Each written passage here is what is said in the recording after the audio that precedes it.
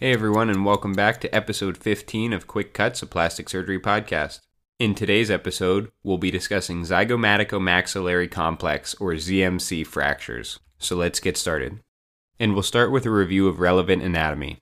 The ZMC is a bony tetrapod that contributes to the lateral orbital wall, inferior orbital rim, and zygomatic arch. The four articulations of this tetrapod include the zygomaticofrontal suture, zygomaticotemporal suture, zygomaticosphenoid suture, and zygomaticomaxillary buttress. Relevant soft tissue anatomy includes the masseter muscle, which originates from the zygomatic arch and creates one of the primary displacing forces after fractures. We'll talk next about the evaluation and management of the ZMC fracture patient. First and foremost, a facial trauma patient is still a trauma patient. So the first step in evaluation is always ATLS protocol. This should also include assessment for cervical spine injuries, which have an incidence of about 10% with maxillofacial fractures.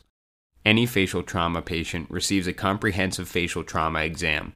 On exam, indicators of ZMC fractures may include periorbital edema and ecchymosis, subconjunctival hemorrhage, cheek depression, altered facial width, and bony step-offs.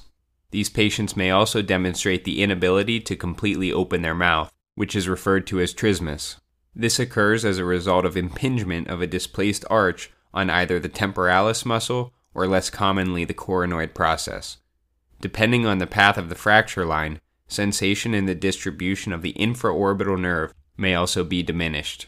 Your exam should also include an assessment of visual acuity, extraocular motility, as well as pupillary size, symmetry, and light response. Any concerns regarding vision or possible ocular injury should prompt a consultation to ophthalmology. Radiographically, a thin-cut CT is the study of choice for evaluating facial fractures. In treating ZMC fractures, non-displaced fractures can generally be managed conservatively with observation and soft diet. These patients should still follow up for repeat exam within 2 weeks to assess for operative indications that become evident after edema has resolved. Indications for the operative repair of ZMC fractures include trismus, significantly displaced fractures that cause facial asymmetry, extraocular muscle entrapment, or optic neuropathy. The operative treatment of ZMC fractures is open reduction and internal fixation. Operative repair can ideally be performed within 2 weeks of the injury, and more urgently for features such as extraocular muscle entrapment, ocular injury, or optic neuropathy. Although detailed description of operative repair is beyond the scope of the podcast, the classic approach to fixation of ZMC fractures involves 3-point fixation with plating of the zygomaticofrontal suture, the infraorbital rim, and the zygomaticomaxillary buttress. It's worth noting that there is some debate in the literature in regards to the optimum strategy for fixation. Descriptions of 1, 2, 3, and 4-point fixation have been reported. It's important to remember that orbital floor fractures may not be evident until the ZMC is reduced.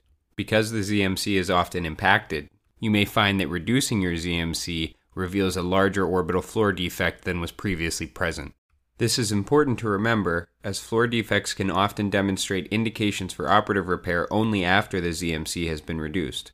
Failure to recognize this change in orbital volume and adequately treat it can lead to enophthalmos and hypoglobus. A more detailed description of orbital floor fractures and their management can be found in episode 6 of the podcast. In regards to isolated zygomatic arch fractures, these don't constitute a ZMC fracture, but I'll take a quick moment to discuss their management. Most isolated arch fractures can be managed non-operatively. However, significant displacement that causes facial asymmetry may dictate operative reduction. Returning now to ZMC fractures, after completing your bony fixation, many patients will also require soft tissue resuspension to prevent lower lid malposition or malar ptosis.